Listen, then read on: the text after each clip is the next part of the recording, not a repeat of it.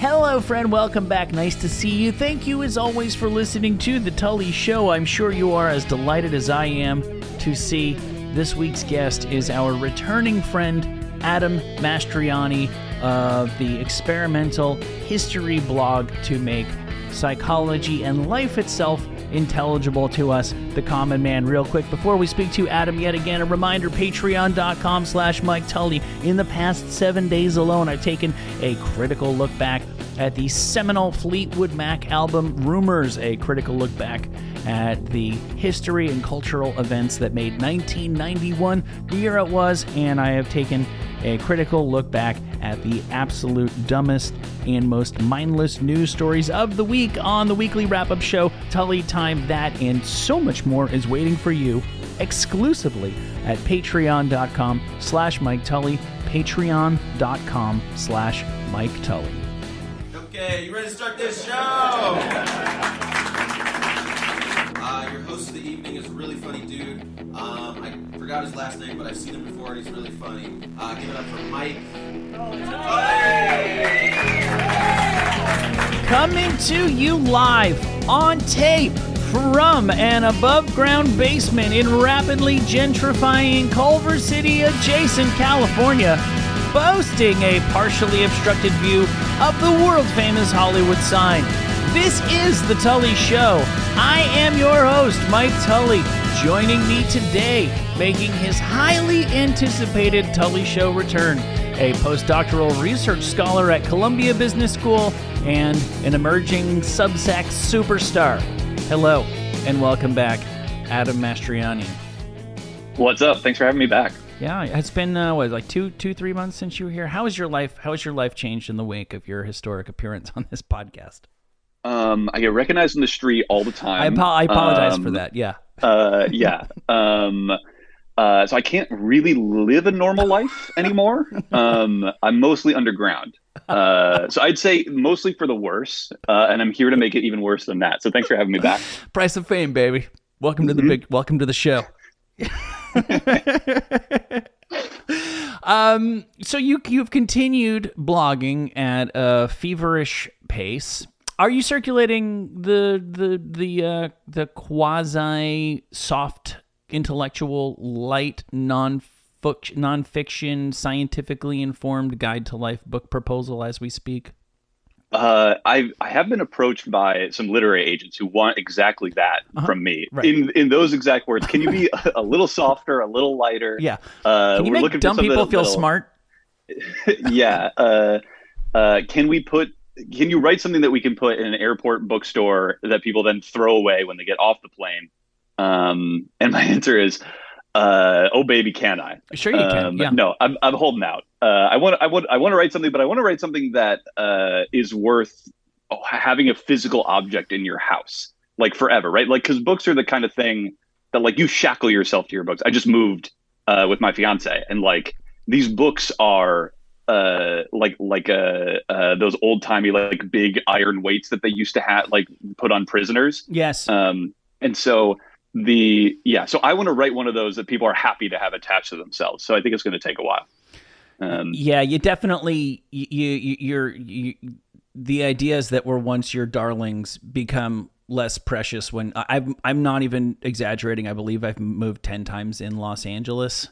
And I moved out here with like 40 metric tons of books from Brooklyn. And now I think I'm down to my copy of the Motley Crue book, The Dirt. Like, it's literally the only book that after all those moves made the cut. I understand what you're saying. Well, I would like to think that a number of people who heard you on this show the first time you were here, who were not previously familiar with you, have been spending time reading you in lightweight online form, at least in the meantime. I tried, frankly, Adam, to take your advice and to break my addiction to the news. And I don't know that I doom scroll, but I do just like annoy myself with how much scrolling that I've done, because the thing is you need to replace the old addiction with something new. And I really, really have tried between Medium and Substack to find things that I would rather read, because I'm not all that excited about looking at Drudge Report for the 8th time that day. And frankly, and I'm not just saying this because you're here, yours is the only blog I actually care to consistently read. So if there were That's kind of you to say. If there were 50 more of you out there, I could finally stop going to fucking Reddit to hear millennials complain about how they can't move out of their parents' house again. Yeah, when does that story go from like a little bit charming? Maybe it's already gone from charming to completely tedious. Because like when you're 28, it's like, oh man, it's tough for you. When you're 32, it's like, and when you're 37, it's like you just live there. Like you're not planning to move out. You just are there. No, you're just waiting for them to die, is what it is. Yeah. Yeah, I don't know. Because I'm at that age. I'm 45. I'm so out of touch with. I used to work in an office where at least there were like a lot of fresh-faced youngsters running around where I could convince myself, because we had banter occasionally about what I considered bands, what they considered classic rock bands, that I was in touch with the youth, and now I don't have that point of tangent anymore, and I'm trying so hard to resist the. We were happy to have unpaid interns. It was called getting your foot in the door, where I'm like, it's there. I believe that my take is correct based on my experience, but my experience is not theirs. But god damn, is it really that hard? Can't one of you, Adam, you're not living in your parents' house. No, I live in an apartment like a real boy. Well done. At great expense. Sometimes I'm like, but why? Especially I was living in a place in New York that it had rats, it had roaches, it didn't have hot water sometimes, like the kind of the normal things that you hope from an apartment. It didn't have any of that. I was like, why don't I just instead like just dig a hole and lie down in it? It would cost me way less. And my landlord agreed. Yeah, well, he still thinks I owe him money. He's not getting a cent from me. Yeah, well, some tragedy plus time equals comedy. Someday you will miss that that septic disaster. So let's talk about some of your recent posts. You had one which had the Substack sphere all a Twitter again, entitled "Why Aren't Smart People Happier?" And it's an interesting question, because it's one of these things that we all know is true. I think we almost associate high intelligence with higher rates of neurosis and or depression. And yet, when you take a step back, as you have, and think about it, it makes no sense. The biggest sources of unhappiness ought to be problems, and having higher intelligence ought to enable you to solve problems better than dummies. And yet, if it doesn't seem that smart people are any happier than less intelligent people. If anything, the opposite might be the case. Now, for starters, to what extent can we even measure these sorts of things? Yeah, it's a great question, because before you measure them, you have to define them. And this is where I think a lot of people get hung up, that they're like, there is a thing called intelligence, and it's just objective what it is. And the only question is, are we able to measure it? And you can call whatever you want intelligence. Like there is a thing that we kind of colloquially call intelligence, but like you could have defined it any way you wanted to. And I think this is part of the problem, that we've defined it in the way that is easiest to measure, which is the way that like you can make a bunch of multiple choice questions and give them to people and see how they score and go, okay, your IQ is X, and that's how smart you are.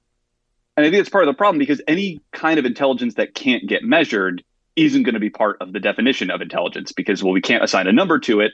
So like that isn't real intelligence.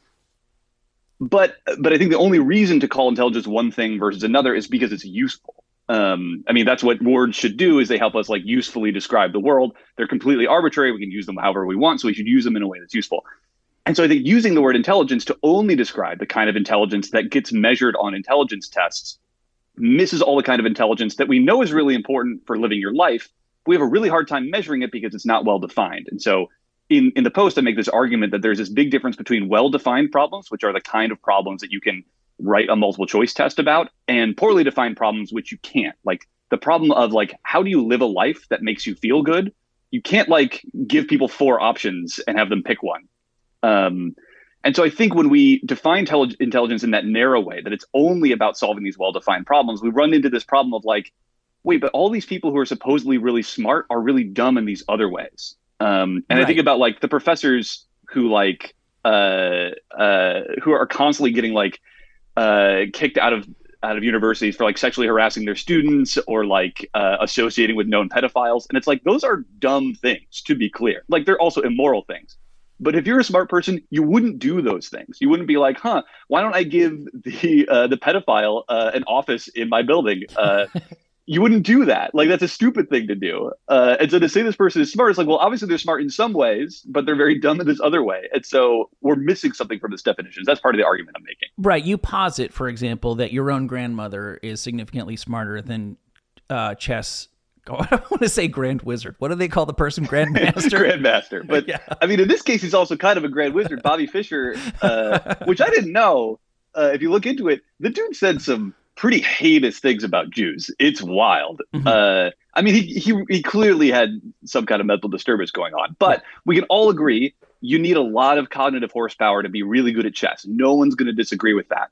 But then to go on what he did, a radio station in the Philippines, and be like, also Jews are bad and Hitler is good, that's a dumb thing to do.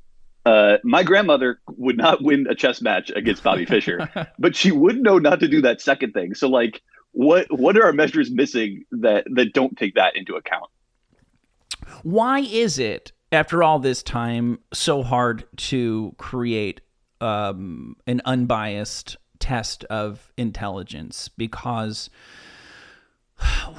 while I understand it's not a moving object, I understand that it's certainly to achieve the ultimate goal of really thinking clearly is a fool's errand. The very fact that we all understand what I mean when I say that and basically agree with me, in and of itself demonstrates how far we've come, because I believe that the people who made the initial IQ tests also thought they could tell you something about my personality by massaging my skull. So how is it that we could go from that class of people making IQ tests to nowadays where we're constantly self-doubting, constantly saying, okay, now what am I missing? Please, everybody, criticize me. I'm trying desperately to be as bias-free here.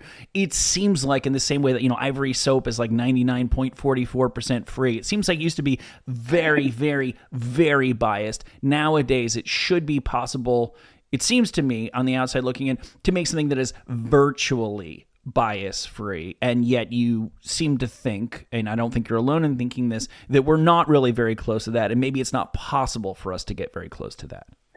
Yeah, it depends on what you mean by bias. If by bias you mean that like there are some groups of people who have some form of intelligence that doesn't get tested by the test, and so they look dumb on these tests, but it's mainly because they aren't the kind of person who made the test in the first place. If they had made the test, they would have made it in a different way.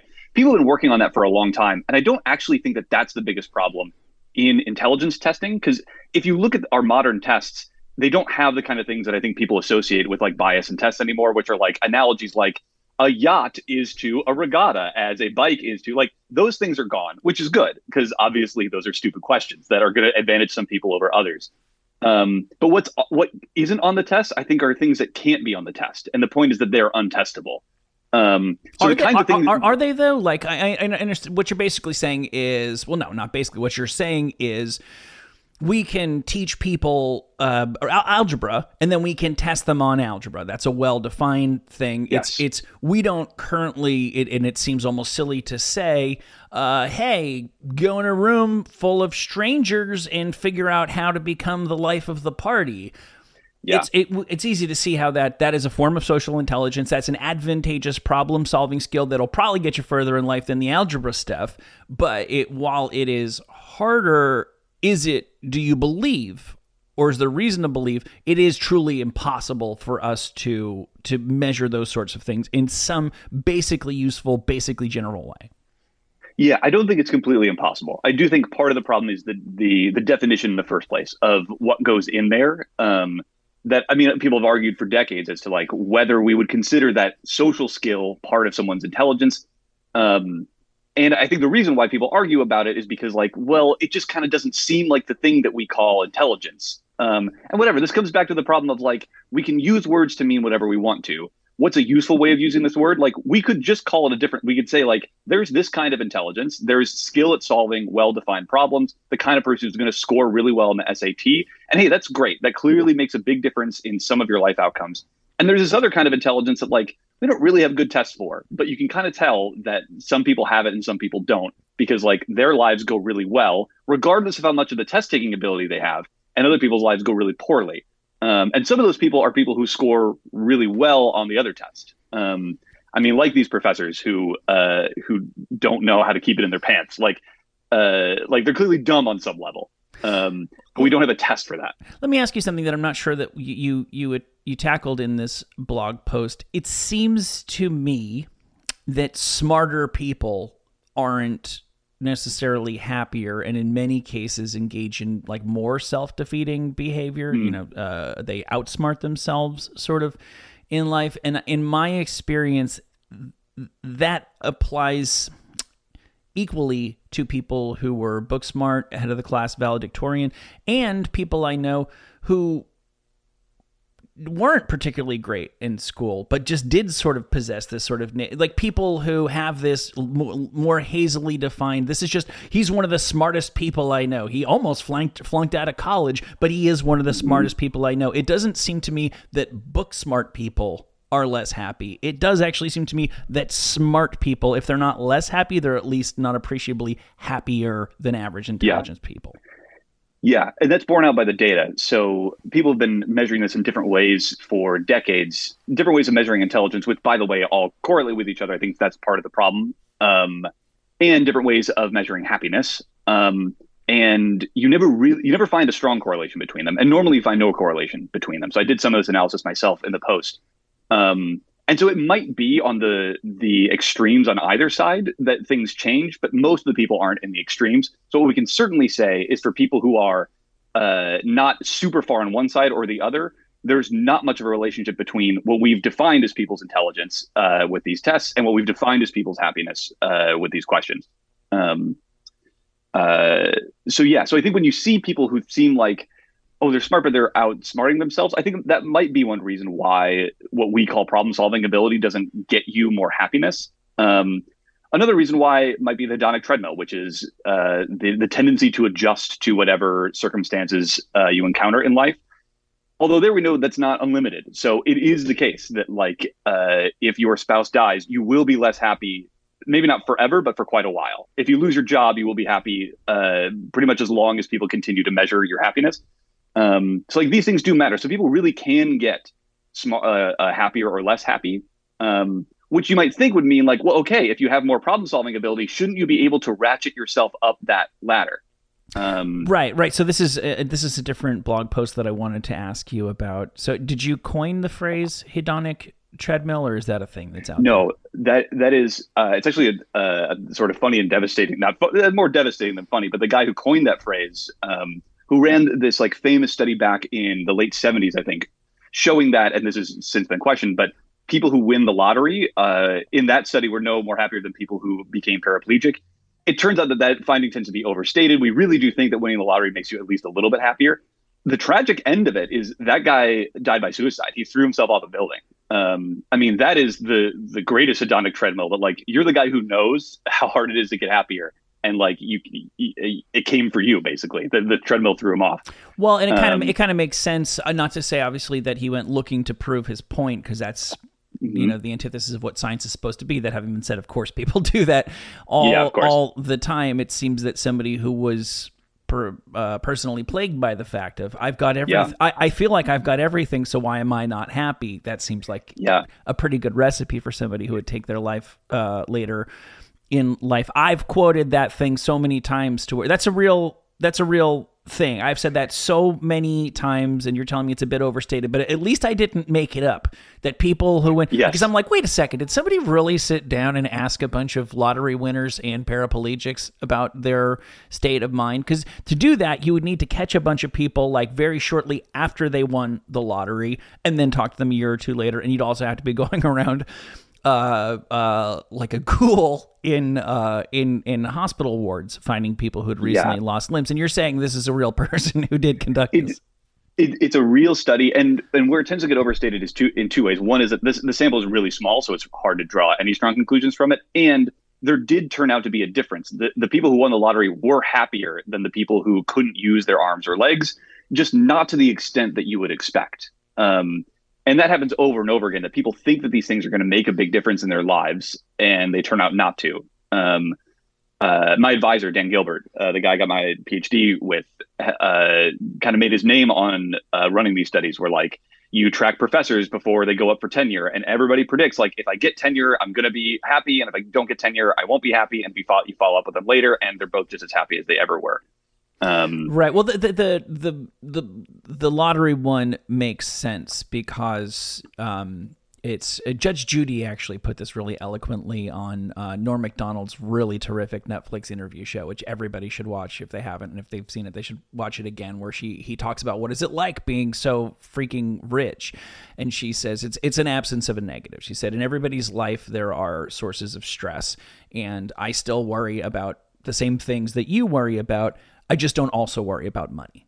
And so that is the person who wins the lottery and doesn't squander it all on crack within a couple of years will have the presence of mind of not getting that bill and going, oh fuck, I was already screwed and now I gotta pay that. So it does make sense that winning the lottery would make you a little bit happier than losing the use of one or all of your limbs. See, there's a quote I copied from your blog on your post on the hedonic treadmill. Hedonism is the word that we're using a variation on here if it's not totally clear.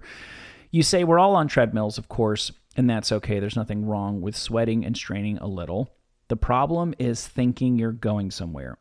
True happiness actually comes from realizing that you cannot get any closer to your destination. And in fact, there is no destination at all, only a journey. All we have to do is accept it. There's a small part of me that does accept that. There's a much larger part of me that still calls bullshit. And I guess that's the idea, huh? Yeah. Well, I mean, it makes total sense, right? That like if we stopped believing that the things that we do or the choices we can make could possibly make us better off, then like why would we do any of it? Like the humans who felt that way didn't survive and reproduce, and we are not their children. We are the children of the anxious humans who thought that like everything was hinging on the next thing that they do, and so we feel a similar way. Well, let me ask you this. USC Film School, right? I don't know, class of 1968 or something. There's 100 or 500, probably mostly men, maybe a few women, that all graduate with realistic hopes and dreams that they will go make a name for themselves and perhaps a legend for themselves in Hollywood making movies. One of them is George Lucas. Absent extraordinary mental or emotional disabilities, how would George Lucas not look back on his career with a sense of satisfaction far exceeding that of everyone else that he graduated from USC Film School with? Factoring in the fact that some people are just happy-go-lucky and, hey, maybe I ended up running the coffee shop at the farmer's market. That's good, too. How does it not feel great to look back on your life and go, I made freaking Darth Vader? Yeah. I mean, I wonder if he feels that way. Or I wonder if he feels like, wow, I did something great and then it became a corpse and now people make money like pillaging the corpse. Right. Nobody likes the remakes that I made. I think I made them better. Everybody disagrees. Right. Now there's a bunch of prequels Greedo did shot hates. first. God damn it.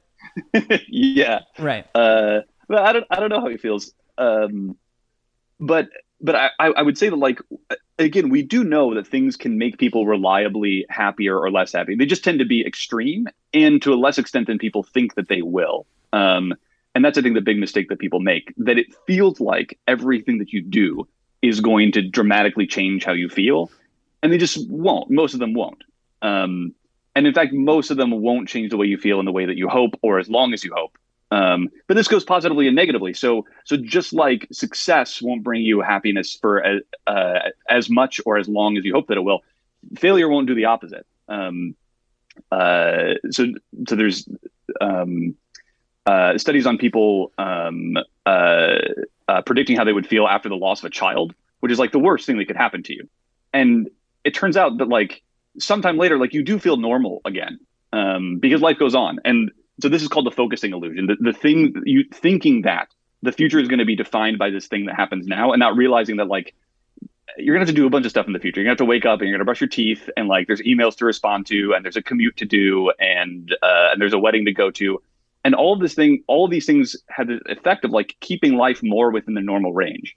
Now, obviously, that's not going to be 100% true for everybody all the time. Sometimes people really do have a bad thing happen to them and it like breaks them, and they need to be put back together in some way. I think the opposite doesn't happen all that often. That like something good happens to someone and they're permanently better off forever. More often, that's the removal of something negative, like getting out of an abusive relationship. I think can do this for someone, or getting out of dire poverty. So it's not to say that like nothing can happen, just that it's hard and it's less than we think. Well, and I've always brought up the lottery paraplegic thing as, to me, being something that's fairly depressing, because I don't think that there are so many people who are like inherently upbeat that are concerned about the bottom someday dropping out of that. That's sort of not a feature of being, your default setting being mostly upbeat. It's more the rest of us who are going, I'm not satisfied. I still, like Bono, I still haven't found what I'm looking for, but all I need is this one thing, and then it'll be okay. And the takeaway that I've always taken from that study is, sadly, no, if that's the way you feel right now, that's probably a death sentence. Mm-hmm. Unless you are currently, being raised in a Bane-like pit and have hopes of one day escaping it. Unless you have some really obvious external force making your life miserable, it is what it is. Which leads me to another element of your post. You identify one of our problems as a species is that for all the advancements we've made, we still can't even put our finger on what makes us happy, or the things that we might, as a rule of thumb, change to make ourselves happier. We know how to get in shape. We know how to have a healthier diet. We know how to learn a foreign language. We don't have a tried and true method for making ourselves happy. Do you really believe that we are that piss poor at that is such a gigantic blind spot? Like, I feel like you have, the last time you were here, kind of spelled out a recipe for what you believe, the trail to human contentment looks like. Yeah, I don't think we know nothing. And I think a lot of what we know is received wisdom from a lot of humans living a lot of lives for generations and realizing like, oh, life is better when you share it with other people. Life is better when you feel like there's a point in you being alive. I think the thing that feels elusive about this is like, you say those things, they just feel obvious. But to really, I think like actually come to believe them in some way that makes your life different, they can't be told to you. Like, they have to be experienced in some way. And what I think we don't know is like, well, how do you give that experience to someone? This is, I think, part of what religion tries to do. Like, it is such an all-encompassing experience, in part because that's kind of the only way that you get to these realizations, that like you can't get them from a book. No one can really tell them to you. They have to be experienced in a lot of different ways over a long period. And only then do you really come to think like, it's right. Like, I do need to get out of the rat race. Like, you can think of, everybody's had a bad breakup, and after a bad breakup, everybody will tell you like, it gets better. Like, it does. But like, that just doesn't mean anything to you. Like, even if you 100% believe or think that you believe that like, yeah, I know I'm going to feel better, doesn't make you feel any better then. Like, you really have to live every day realizing like, oh, like today actually is a little bit less bad, or like, oh yeah, I got through all today without thinking about the person who broke up with me. And only then do you come to realize like it really does get better. And I think at that point you can believe something that you like only believed cognitively before, but didn't believe, I guess, with your soul. I think you really touched on it right there. Is that I've long believed that we all the way that we respond to politics, for example, is like on such a gut level, and then we build all of these, the more intellectual of us build all of these arguments and stuff on top of them, but it's not. And that's why it's so hard to change people's minds, is because they weren't, once again, you can't reason people out of things that they weren't reasoned into. And I experience this on a daily basis. I have a 10-year-old son, and I'm trying desperately to put as much like wisdom in there as I can before he tunes me out. And he's a bright kid, and I know he knows what I'm saying. and I know he understands what I'm saying, and I know it's not going to make a goddamn bit of difference when he gets out there, but I can't stop trying to be like, look, dude, I can save you about 20 years of trouble if you would just listen to me, and it's not going to work. It can't. He'd be the lamest. He would be the lamest dude ever if it did work. Yeah. This is actually related to another thing I wrote about, like, the fact that we forget almost everything we ever learned. Yes. And like, so what do we do about that? Right. And to me, the response is like, the point wasn't being able to list all the facts that you learned or all the pieces of advice that you got from your father. It was like getting a sense of like this ethereal, impossible to define vibe that your dad had. And like, yeah, so some of this might survive. And like, okay, I remember a few things that he said, but it really came from like what it felt like to be his son. Right. And Right. I feel this with the great teachers that I've had. It's not that I can tell you what the lectures were that I got. It's that I can tell you what it felt like to be taught by them. And a lot of that I can't even really verbalize. I can just like feel it. And I think that's actually what we try to transmit, what we should be thinking about what we're trying to transmit to people. But like, yeah, it isn't really about this one fact. It's about what it felt like to get all of these facts and to have a person who's trying to tell you this. I don't know. I'm not a dad, so maybe I'm totally wrong here. No. But that's certainly what I've gotten as a son. Well, I related very much to what you had to say about you argue in that post that the value of a university degree is largely vibe based, which Yes. makes the increasing cost of college that much more insulting.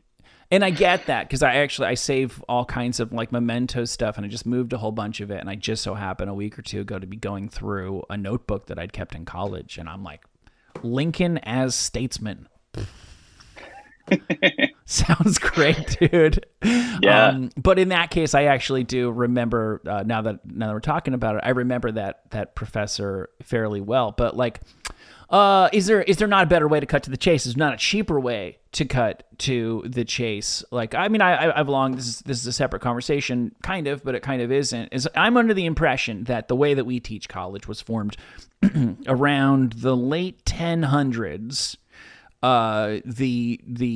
Until that point, monks and priests had been bogarting all the education, and somebody said, hey, if my son, the prince, is going to be the king someday, of course we need to make him a great warrior and a great leader of men. Maybe it would help to give him a little bit of reading, writing, and arithmetic as well. So you have these cathedral schools that are not just for clergy, and then everybody else who's rich is like, well, I want to get my kids in there. And within about 150 years, we have the university system popping up in Europe and elsewhere. I'm not going to pretend I know anything about the university system in Asia, et cetera, but at least in the Western world, and we still to this day are really, outside of business school or trade school, we're still training young clergy and princes to engage. And when you look at it that way, the idea that it is as in any circle socially acceptable to spend $150,000 or more getting a philosophy degree,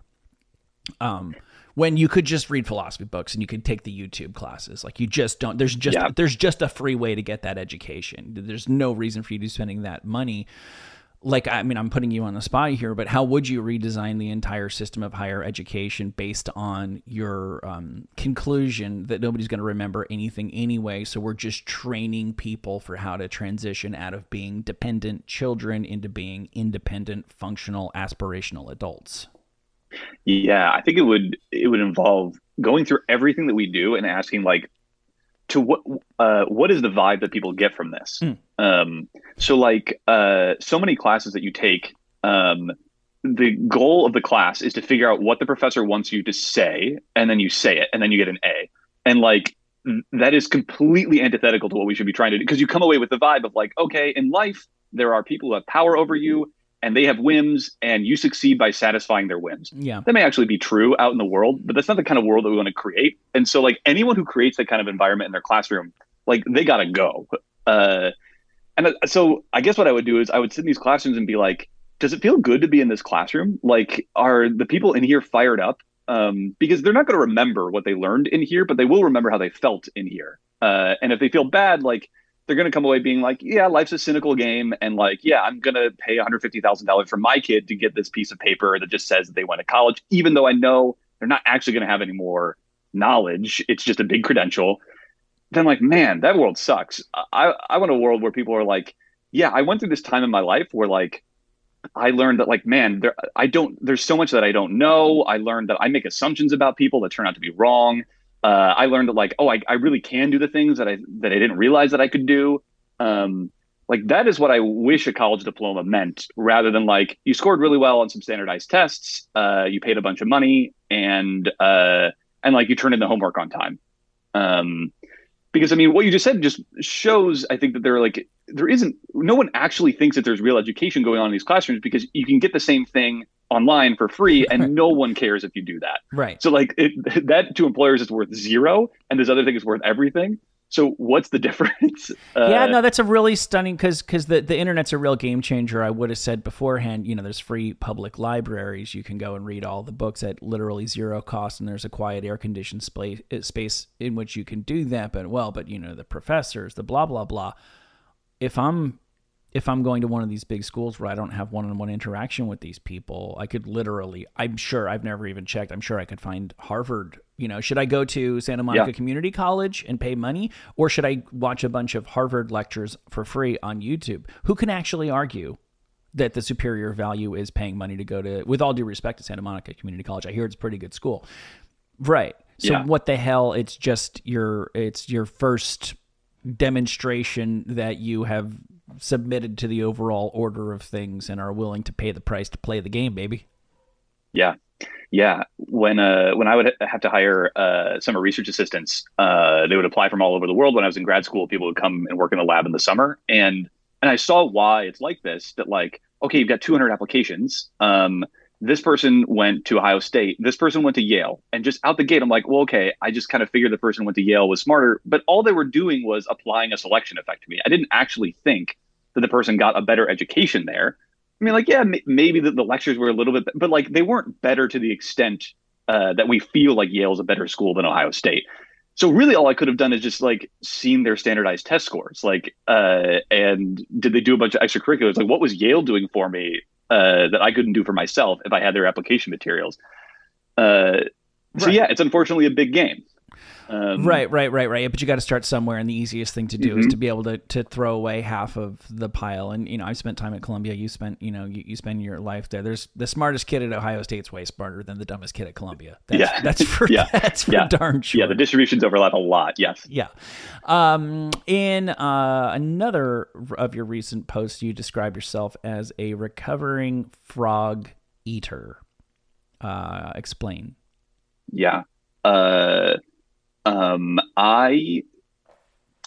There's if you Google productivity advice online, the vibe that you will get is like, oh yeah, you want to be more productive, like, you little creep. Yeah, I bet you like being lazy, don't you? Like you're a worthless piece of shit. Like you have to learn how to work hard and how to like enslave your unconscious so that you can get more done. Now where's that blog? Because that'll get me off Drudge.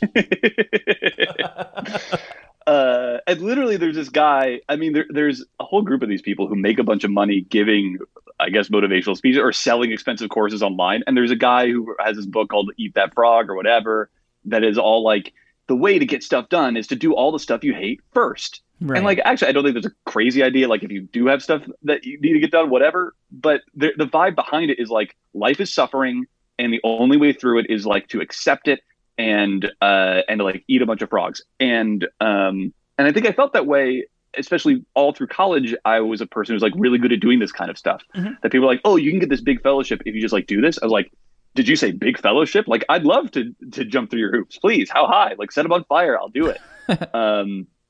It's a bad way to live life. And I think it's a bad philosophy of life that like, yeah, life is going to be bad. And so like, here are all the tips to like do all the bad stuff as much as you can. I just hated it. So what the post was in part about is like, why do we subscribe, or why are we so susceptible to people who are like, in order to be more productive, like you have to be a better person. Like the thing that's wrong is you.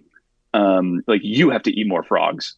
And I think in part it comes from a theory about human nature that I think is wrong, which is that like the humans in their natural state are like lazy and they don't want to do anything. And the only way that we become productive is by like destroying the unconscious urges inside us that make us want to like eat Pringles and watch Netflix, and impose our conscious control that knows like we have to go to the gym and we have to respond to emails and we have to work really hard. That, which I think is totally wrong. But like humans, first of all, aren't naturally anything. It depends on what situation you put them in. And second of all, this is wrong. But like that is not how the human unconscious works. That in fact, like most of the problems in your life are solved without your conscious interference.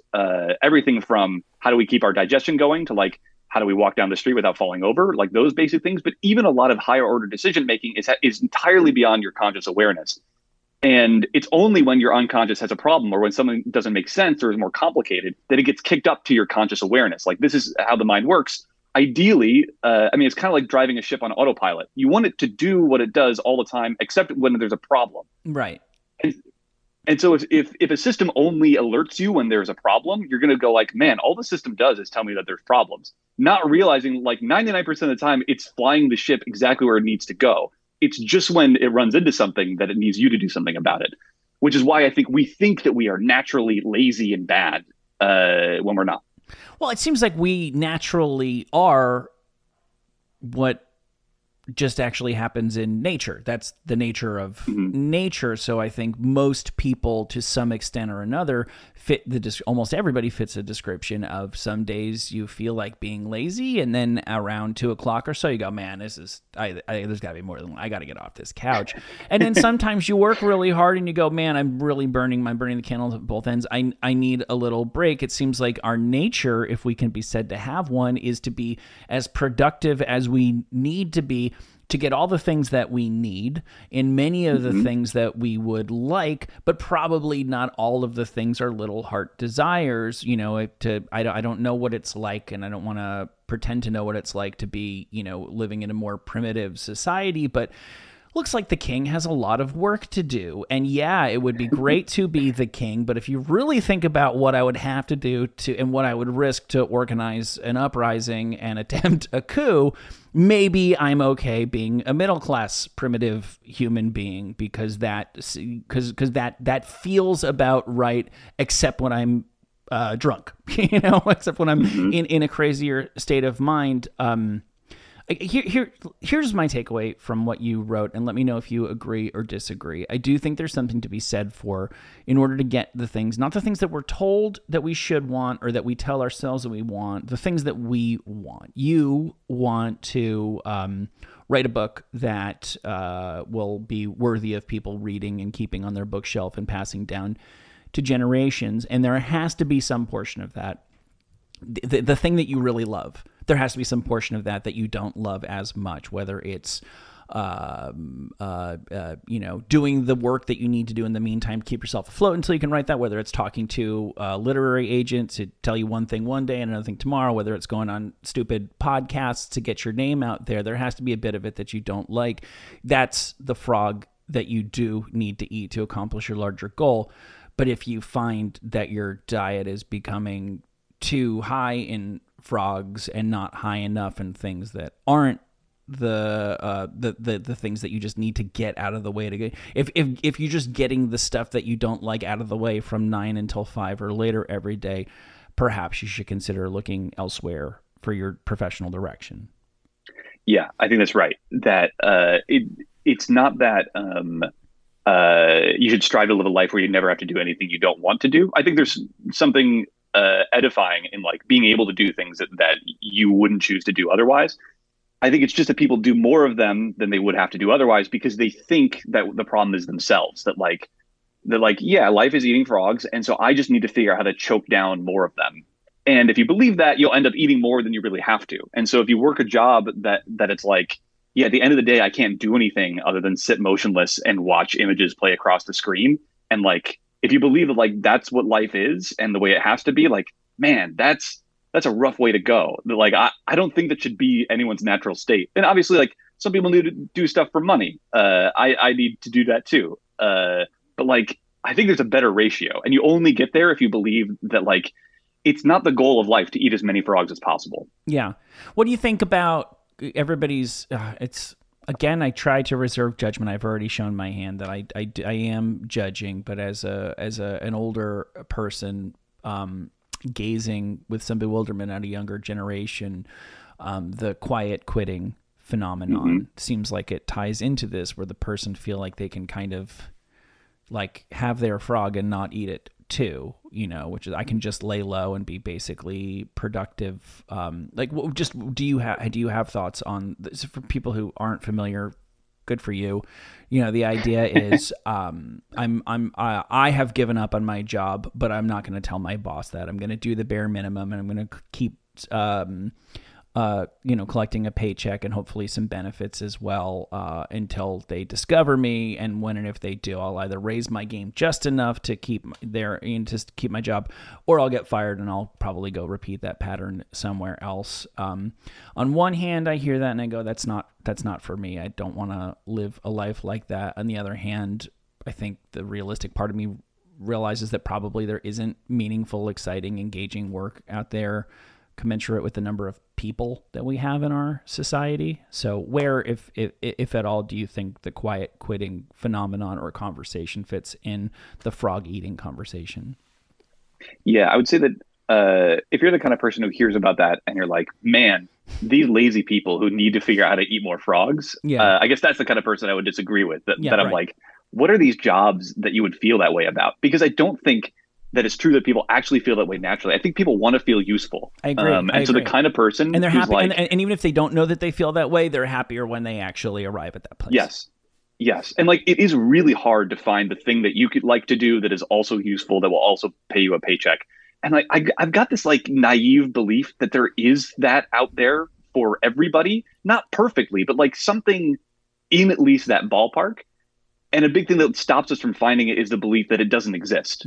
Or go through all these steps of high school and college where you're trained to believe that it doesn't exist, that like satisfy the whims of the gatekeepers and they'll give you the things that you need to survive. Like if you learn that in high school and you learn that in your college classes, like, well, why would you look for a job where you have anything better than that? Like, why wouldn't you just be like, yeah, life is suffering and I suffer in exchange for money and that's my life. I know that it's an idealistic belief and maybe it's naive. Well, I'll give you my idealistic, naive twist on that, which is a slightly lower barrier to being true, which is that if you think, man, there's got to be more to life than this, I'm willing to bet there is for you.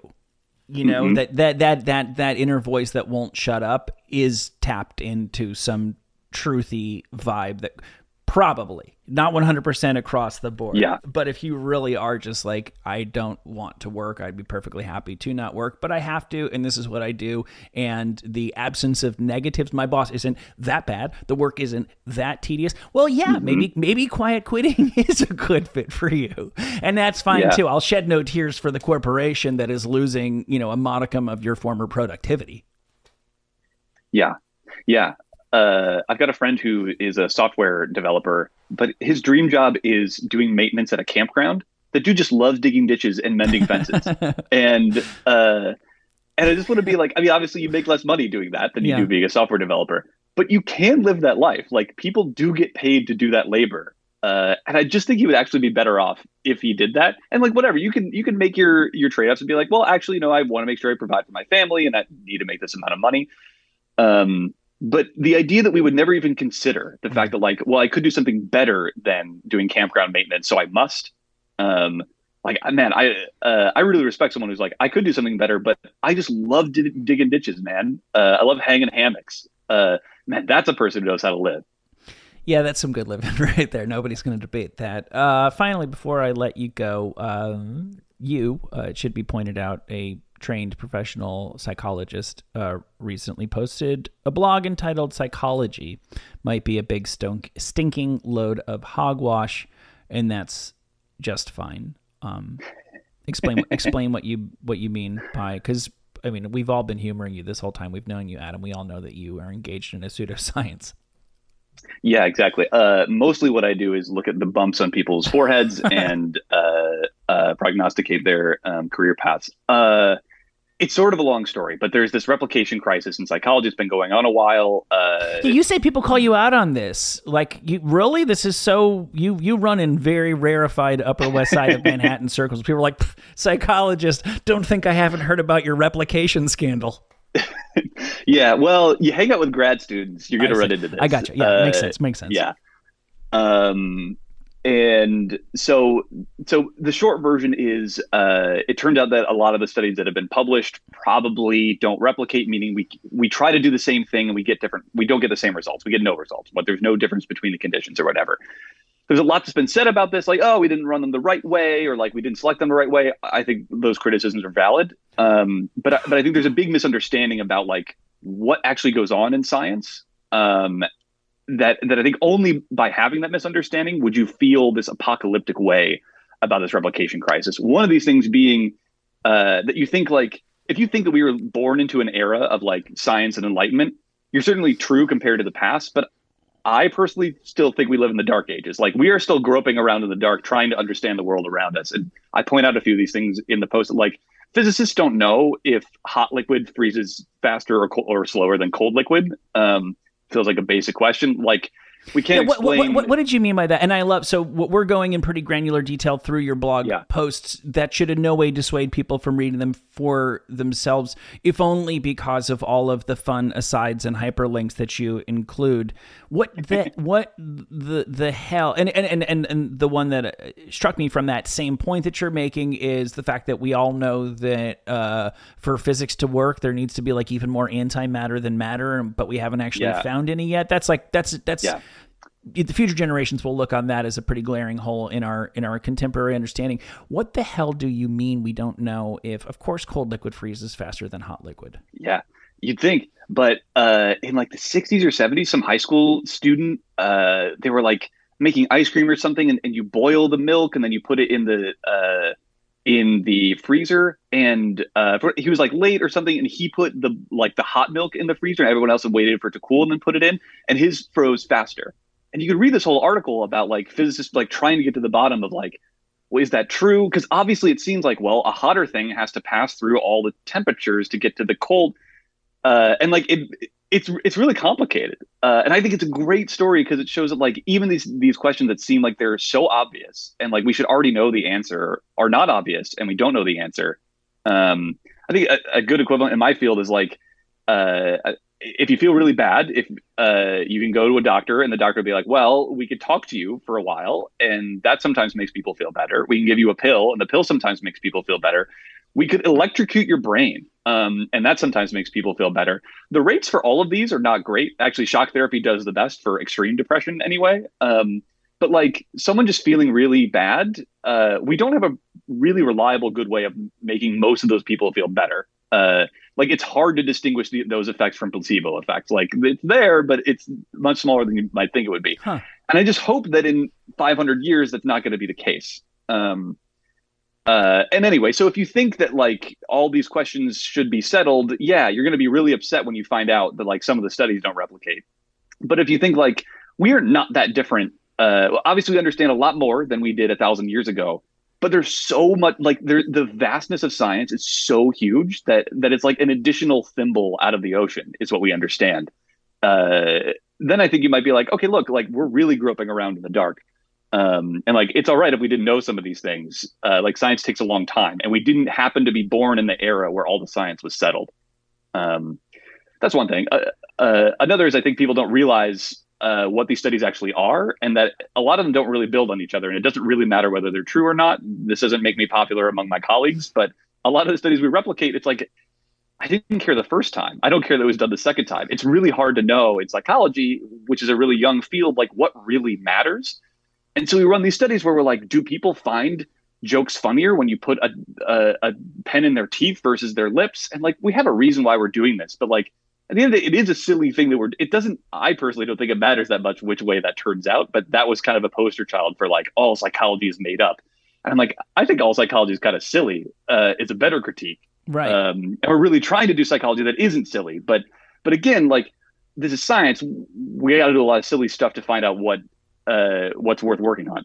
Yeah, the answers are always obvious in retrospect, but at this point, you could throw a dart at a direction you should be going in, and there is no treasure map that you're following. Yeah. So, I mean, this is an impossible question to answer, but like, what percent, based on what you said so far, what percentage of psychology, assuming there is a total body objectively out there somewhere that can be worked out, have we worked out? Is it 5%? Is it 50%? Now, fast food restaurants, the color scheme almost always includes red. And I gather that they don't just think, they know that red makes people want to eat hand-breaded fried chicken sandwiches. More than half of the apps on my phone have blue icons. Somebody doesn't think they know that blue is the color that makes people want to use a web-based service. So clearly because money talks, bullshit walks, etc. At some point, somebody does need to act on psychological quote-unquote truths and actually be able to get the result that the pointy-headed guys down at the lab told them they were going to get, right? So we do know something. How much do we know?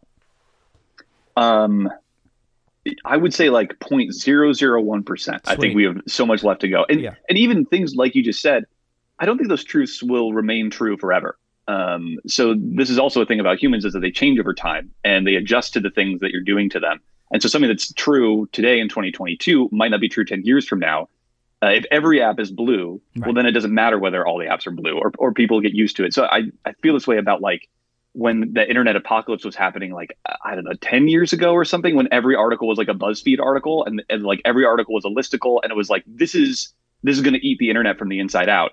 And like, we kind of still have that, but also what happened is people got used to picking up on clickbait. And now when you see it, you're like, like, I don't want to, like, every once in a while, it's like, okay, that one got me. But most of the time you just keep on scrolling because you know the tricks now. Right. I think it's a beautiful thing about humans is, you try to manipulate them and they manipulate you right back. So yeah, that's also why I think that number is so low of the percentage that we know right now, which to me, to be clear, that's not a criticism. I think that's so exciting. Like I would rather be in a field where there's so much left to discover than in a field where it's like, yeah, we're just dotting the I's and crossing the T's. I don't think any of the fields are actually like that. They always just feel like that. But that is another post. Yeah, well, and if what you're saying is true, that so much is yet to be discovered, it means you'll have plenty of stuff to write about every 2 weeks at experimentalhistory.substack.com. Adam Mastriani, I know you have more important things to do, so go get to them. Thank you, as always, for your time, and come see us again sometime soon. Thanks for having me. I got to go touch some skulls.